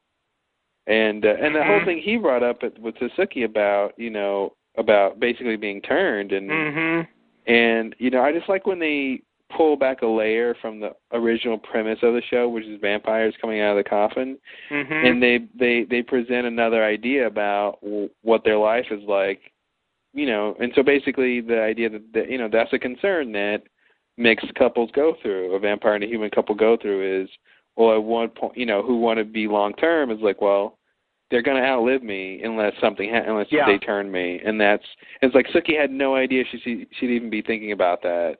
And not just outlive them, but physically, one of them will physically age and have all sorts of problems with their organs and stuff like that, and the other one's going to stay exactly the same the entire time, and that's just kind of awkward. And what's great about that too, what adds an extra little sliver of dilemma is, if you're going to be turned, like if it's something you're questioning, you want to do it as soon as possible. It's not like, I'll wait 20 years to find. It's like, well, that'll be the age you're stuck at. Yeah, whatever age you are. So you have a built-in incentive to do it as young as you feel is necessary. So it's like you can't really it's not like you can wait until you're 100 and you can go, yeah, I made a mistake, now turn me, and then you go back to like you're 20. It's like, well, no, you got to do it when you're 20. Yeah, and it's something I thought about, and it's kind of surprising that it's never been brought up, which is, I guess, why they finally got around to it. But yeah, it does seem like something that, the show hasn't gone on that long, so it hasn't been a big issue for a number of months or whatever. But for a long-term thing, they'd have to think about it at some point. Yeah, no, I'm glad the way it came up. It came up, fairly organically, and and it's a cool way that they get to mirror this whole thing. And because I was wondering, when we first saw that the actress, I don't know what her name is or who she plays. Love her though. The one who was in Nip Tuck and Dexter.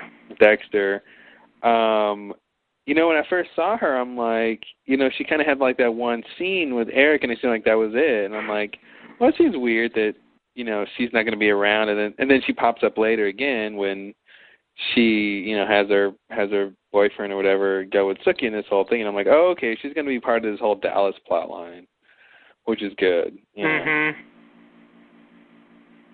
But I figured, I was like, she's the kind of actress where you don't expect her to be in one episode. Oh, right. So it was weird because it seemed like when that first episode, like that was just it for her. But then it's like, oh no, she's back and she's going to get involved in this whole thing with Sookie. So yeah. That was a good episode. Yeah, I didn't know what to think of those characters when they introduced them. It seemed weird and extraneous.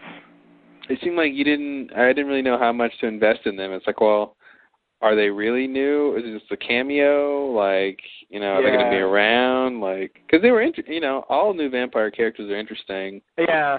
Because they usually show some sort of different side of them, Right. Yeah. And there was also I think they tried to set up this idea of, vampires in Dallas are different.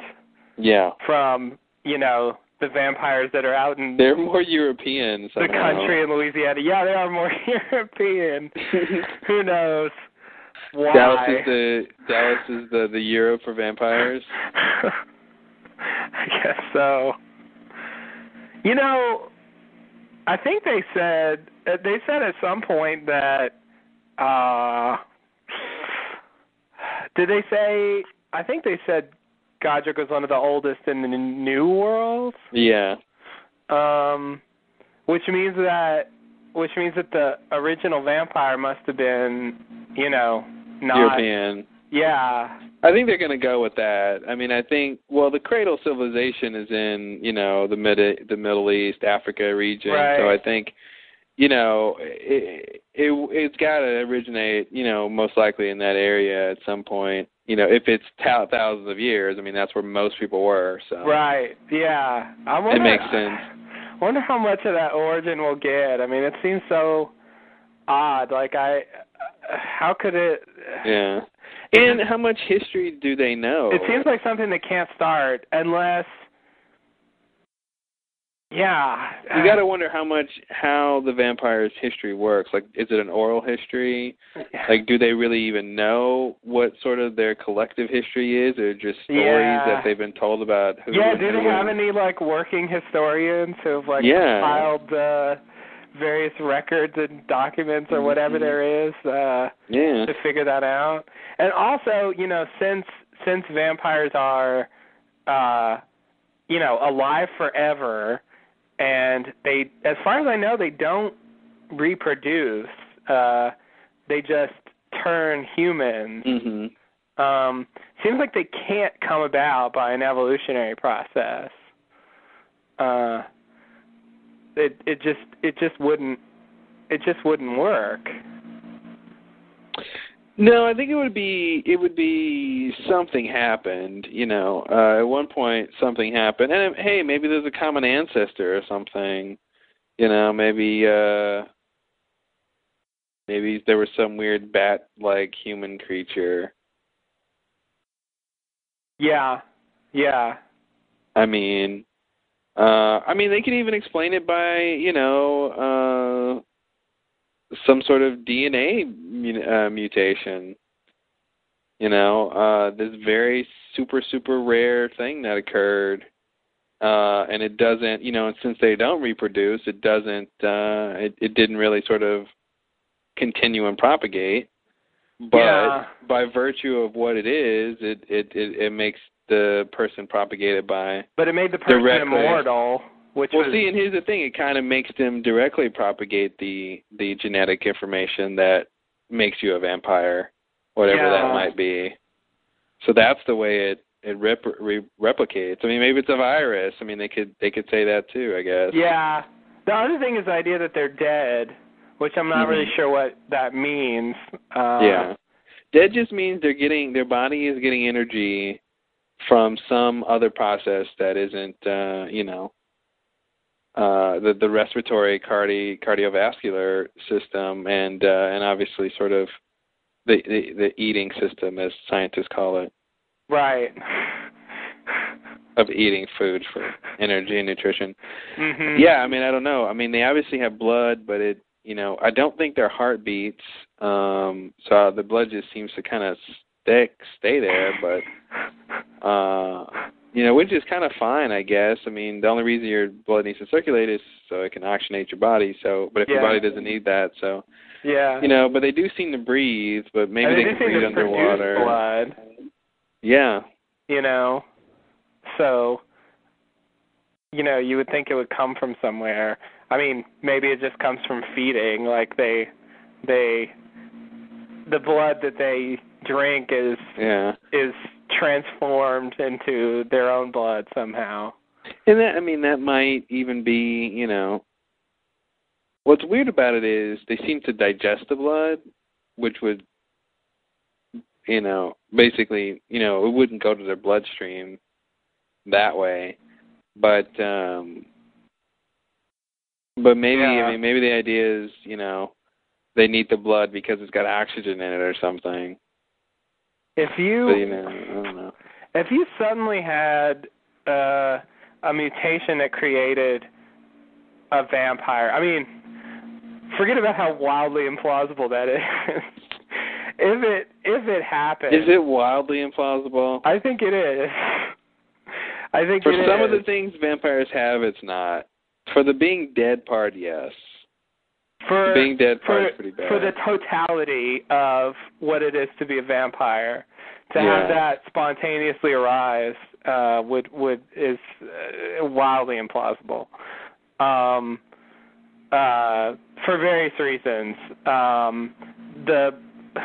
Possibly the most striking one is the immortality part. I don't think that would just suddenly mutate. Suddenly mutate. Yeah, it seems like the odds obviously are pretty astronomical. Can't change that much. But here's the thing: there are certain cells in your body that govern how your body ages. So if those, not cells, genes in your body. So if those genes are altered, that basically says of the whatever number of processes that adds to aging, that culminates into aging for the body, stop those or stop certain ones of them or slow them down. I mean, that part of it is not out of the realm of possibility. But yes, for it to spontaneously occur and that to be the direct result is astronomical. But the idea of from science standpoint that could happen, I don't think is crazy. Because we do know that genetics governs that stuff. Yes. Yes, that's true. And yet, there is no thing that is governed by genetics that that doesn't age. Which proves that it's spontaneously occurring wouldn't really happen. Which is But there are things that age very, very slowly and can live thousands of years. Yeah, that's true. Like a vampire. I mean, there's no proof that vampires will live forever. They just think they will. I guess you can't ever prove that. But if none has ever died without being killed in the many ways that they can be killed, I think it's reasonable to assume that. It's definitely a good assumption. But it could be that their lifespan is 5,000 years. To prove. Yeah, and how would they even know that? I mean, I guess they wouldn't know. Yeah, well, I mean, say they can live like 12 billion years,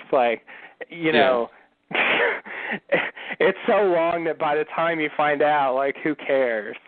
But you can never say you're immortal. Even in 12 billion years, you don't get to keep that title. But even if you had a mutation that changed the genes that govern the aging process and so created because all a vampire is it doesn't age and it heals. So, and healing is and we know in nature with genetics you can bodies organs can heal themselves. Yes, not that fast. Pace. All you need is a faster metabolism. It has to be a speed upgrade. More energy. So now we're beginning to get the point I'm trying to make. I mean, this is just a minor aspect of what it is to be a vampire. There's several other things that they have. Having all of these things spontaneously arise, I think is I mean, even one of them is crazy, but you put them all together and that's why I think something happened. I don't think it's evolution at all. I think something happened. Yeah, there was some sort of thing that made the original vampire occur. Yeah. Yeah. Like aliens showing up. And abducted one of the humans.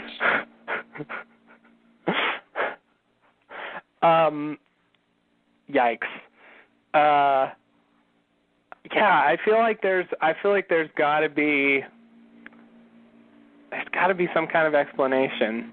But on this show it need not be scientific. Yeah. They haven't paid all that much attention to explaining the creatures by science. No, they don't really care. The closest thing they've done to that, I think, is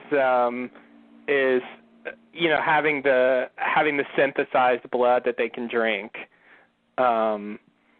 Basically explaining that the vampires require a particular kind of nutrition, and if you can produce the nutrition that's in blood, they don't have to actually drink blood. Mm-hmm. They can live on the substance, the part of the blood that is their sustenance. Yeah. So that's sort of like the scientific approach. It's like the vegan vampire. Yeah. Yeah. I mean, it would be sort of like the idea of growing animal tissue in a lab or something, and then eating that as opposed. Oh, you mean the KFC approach? Yeah, I mean the classic KFC approach. Yeah. Yeah. As opposed to raising the animal and killing it and eating it, and if it's providing the same thing, then it should work. But it's making human blood not magical. Like they don't have to have that. Mm-hmm. So that's sort of a scientific thing. But besides that, I think they've been pretty lax on that side of things. Yeah. And they've got all these other creatures. Yeah, it's a pretty crazy world that they live in. I mean, there's just all kinds of things. Yeah, I'm wondering if they're sticking to the books anymore. I think they are. From what I can is this tell. Marianne character actually in the books? I thought so, but I don't know. I mean, there's a lot of Sookie's books. And I feel like, Sam is a shapeshifter, That's definitely there. I mean, maybe, I don't know about Marianne in particular, but I think the idea that there's other things besides vampires is in the books. Yeah, I figured that was, but I was wondering if this, specific story was in the books. I mean, I think the books are more about Sookie, and the TV show is more about the other people. Mm-hmm. But that's usually what they do when they adapt something for TV. It's nice to have a group of characters as opposed to just being focused on one all the time. Mm-hmm. Even though, I mean, the focus is still Sookie, but it's, there's quite a bit of attention on the other people. Yeah, they get their moments. Yeah, I'm just wondering how they treat that stuff in the book. Not that I actually want to read it, but I'm curious. I don't know. Well, you know what Curiosity did to the cat? No, I don't actually. What could you tell me? No, I was asking. Oh, you said it like everyone knows, like and so I should know. Oh. No, not like a question, like a statement. Like a statement of asking something? No. No. But I don't think you know, so... Wait, who's on first? Oh, God. It never gets old, man. It's been a long time. Yeah, I wonder if it ever will get old. I think in a couple thousand years from now, the machines will be laughing at the demise of humanity and saying, "Who is on first now, humans? Who is on first now?" Because see, the robots are. Right. Right.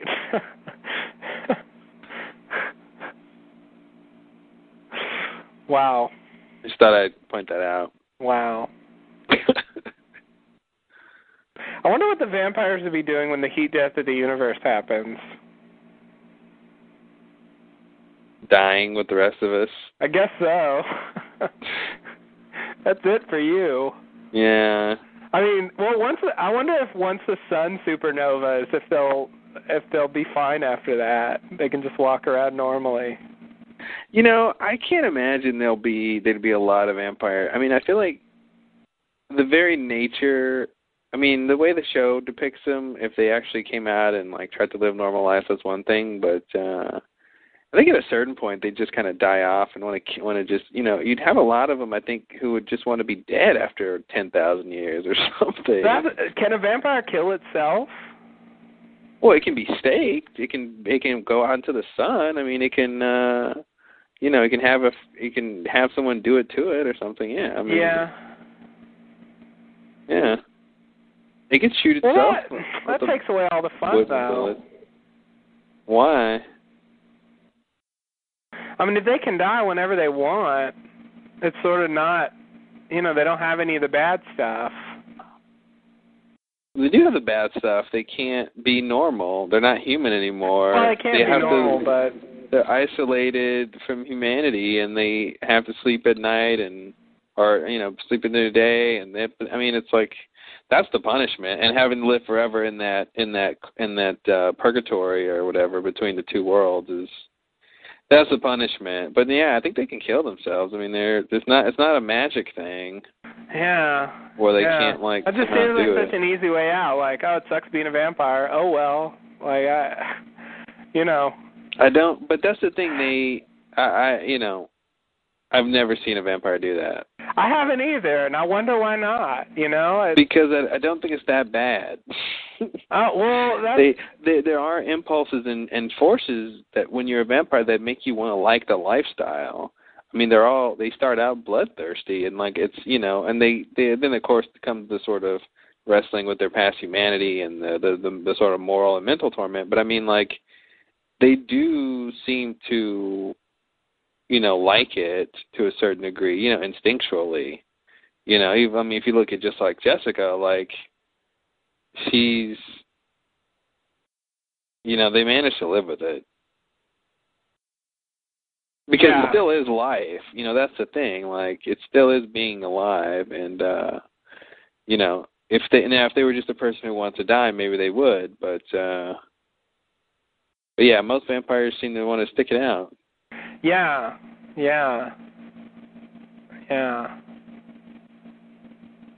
I mean, you have people who are, who want an easy way out and don't kill themselves. And people live kind of long lives. Yeah. My point is the will to stay alive, I think, is prevalent. Mhm. Yeah. But well, yeah. Okay.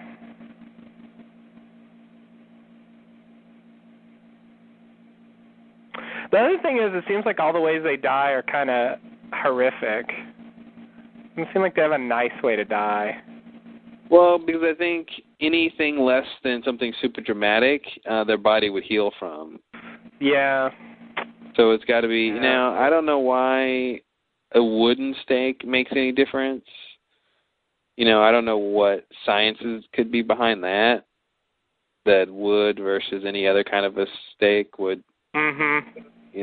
I don't know where that comes from. The burning from the sun, I can buy some scientific theory behind that. That's just a chemical reaction or something. But I don't know why wood is a particular thing. And silver too. Silver burns them. Yeah. I mean, I guess that's chemical too, but it seems arbitrary. Yeah. Yeah, it does.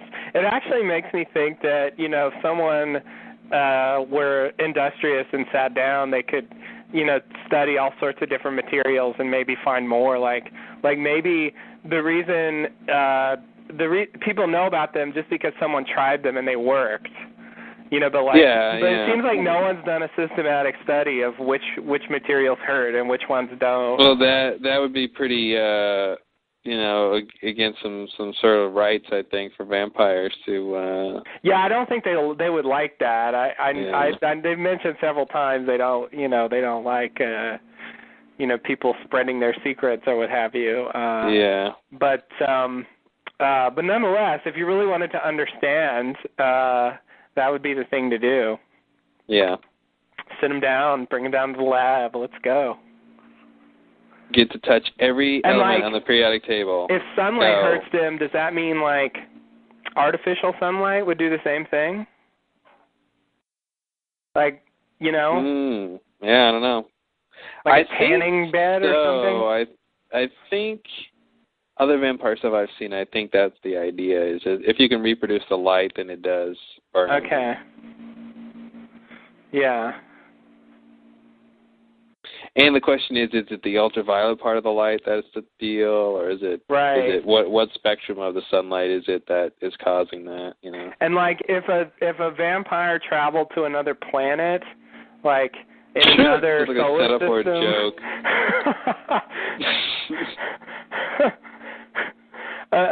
So the vampire goes to Mars, you see.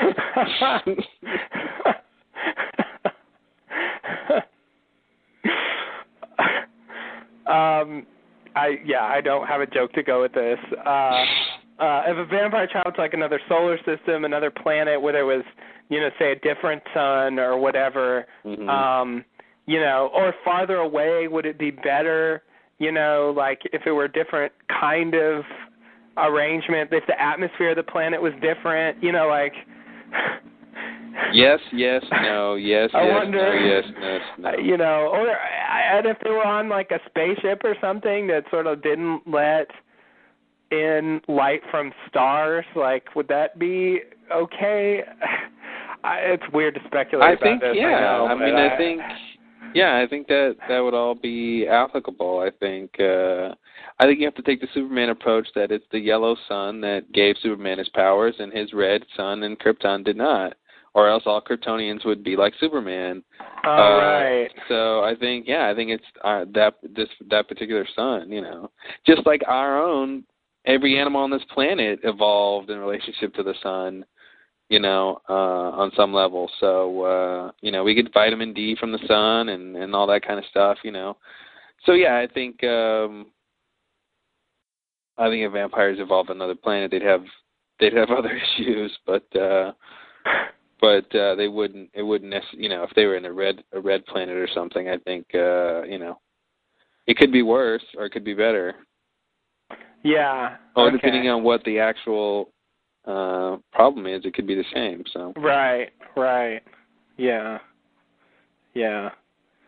And are there any vampire scientists? I feel like there has to be, because I feel like there are humans who were scientists who got turned, and I don't think that they would lose. I don't think you necessarily lose the things you're really passionate about. So yeah, I think there's definitely probably some people who are curious, and they seem to have their underground society. I feel like there's probably some vampire scientists and historians, and they've got a But the question is, how is it taught? And is there a vampire university somewhere? Yeah, VampU. Yeah. I mean, they don't. The mascot is the fangs or the bats. The bats, yeah. Or the Dark Knights. Or that. Oh,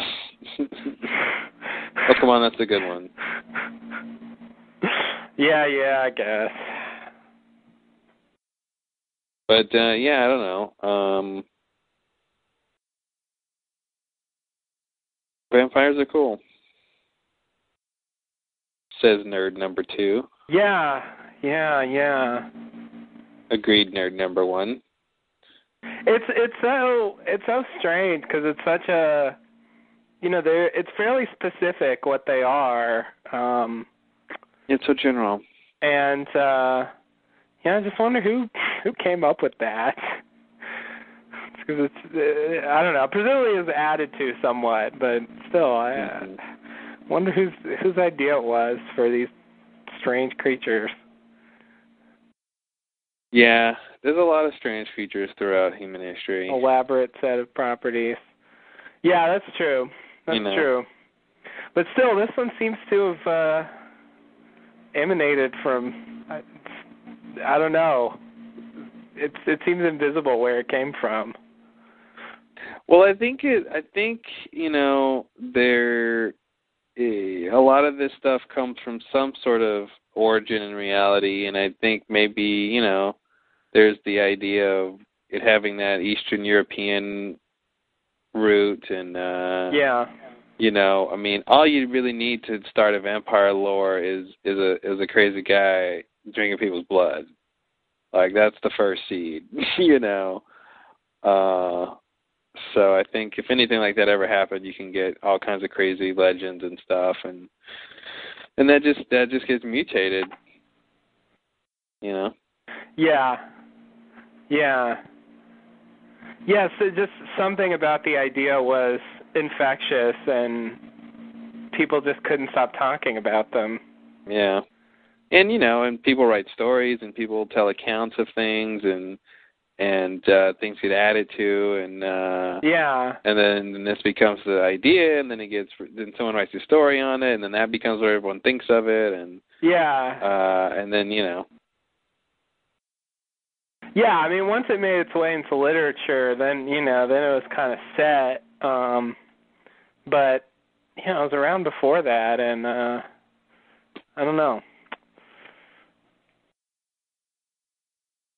Seems obscure. Vampires? The origin. Well, you need to take a course in vampire history. I guess so. I mean, there probably is. I think they probably pinpoint it where I wouldn't be surprised if people know pretty closely to where it started and came from. They usually track those things down pretty well. Yeah, you're probably right. I just don't know.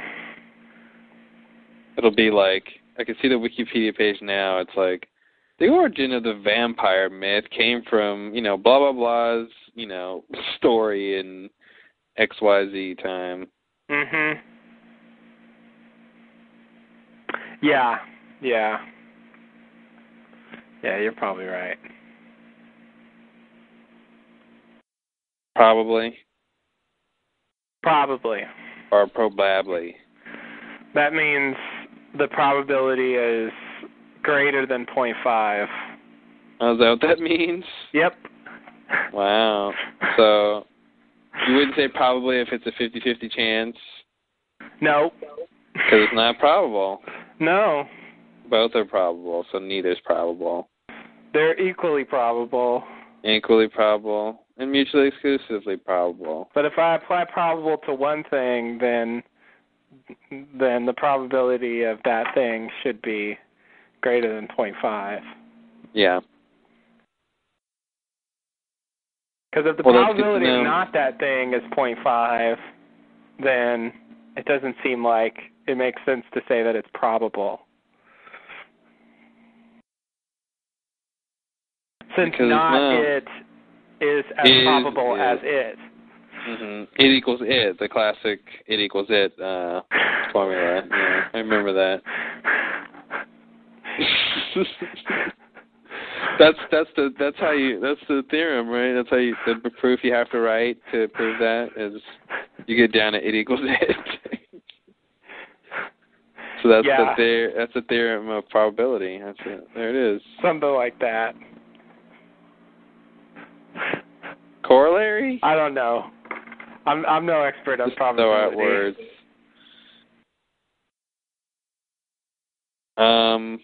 Well, cool. I think this was a long podcast. A glong podcast? Yes, a glong podcast. I agree. It was pretty glong. Yeah.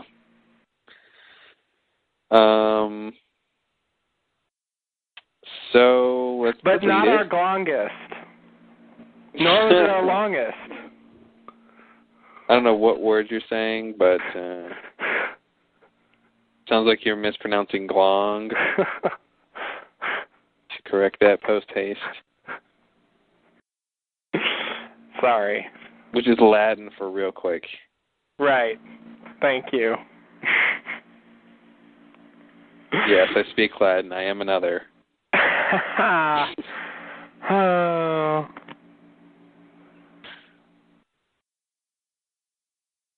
Can't wait to get some more of that. Didn't Michelle Forbes speak some more of her crazy language in this episode? Maybe she was chanting something. I think she was chanting, right? Yeah. Yeah. I still couldn't understand what she was saying. Any more than I could the first time. Yeah, I don't think it was, buy one, get one free coupons at Kmart. But what if I don't think she was advertising that. Maybe instead of how they have those sign spinners, who stand on the street corner with the sign and point to things with their sign. Maybe since in the financial crisis, businesses are hard, so they hire her to go out to towns and, mentally control all these people and get into this big orgy, and then she pitches them deals that they can save money on and gets them to go out and buy those things, after the orgy. Right. I think it's great marketing. It sounds so crazy. Someone should try it. I think it's great marketing. You're going to get a dedicated consumer base that way. I've heard a lot of advertising schemes, and I've been a part of a lot of them. But never that one. It gets points for originality. Hey, there it is. I don't know what it's like to be sold a product while I'm in the process of participating in a... Then you, my friend, Don't know what it's like to be sold a product. You've never been sold a product in the middle of an orgy that you didn't even know you were taking a part of. Yeah.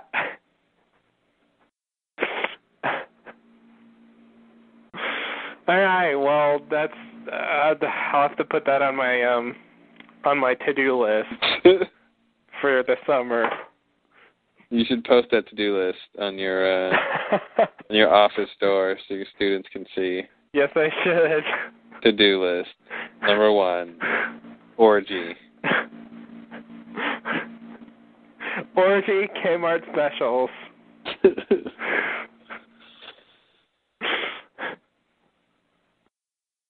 At the same time. Talk about cleanup on aisle 9. Oh! See what I did there? I do. Classic Kmart joke. Oh, man. Thought I'd sneak that one in there. Hopefully the kitties are in bed. Cleanup on aisle 9. Oh, God, that's so it's gross. It's cheesy and yet not, because it's revolting. Yeah. It's like classic comedy, but grossed out. Yeah, classic comedy, but that would never be classic comedy. I think I heard Fred say that once in that same context. Really? Lucy. I don't think I saw that one. You should tell me what episode that is sometime. That's Lucy Has an Orgy. Oh, okay. Yeah.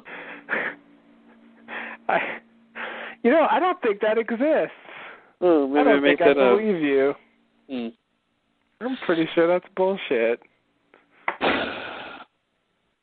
I guess you're calling bullshit.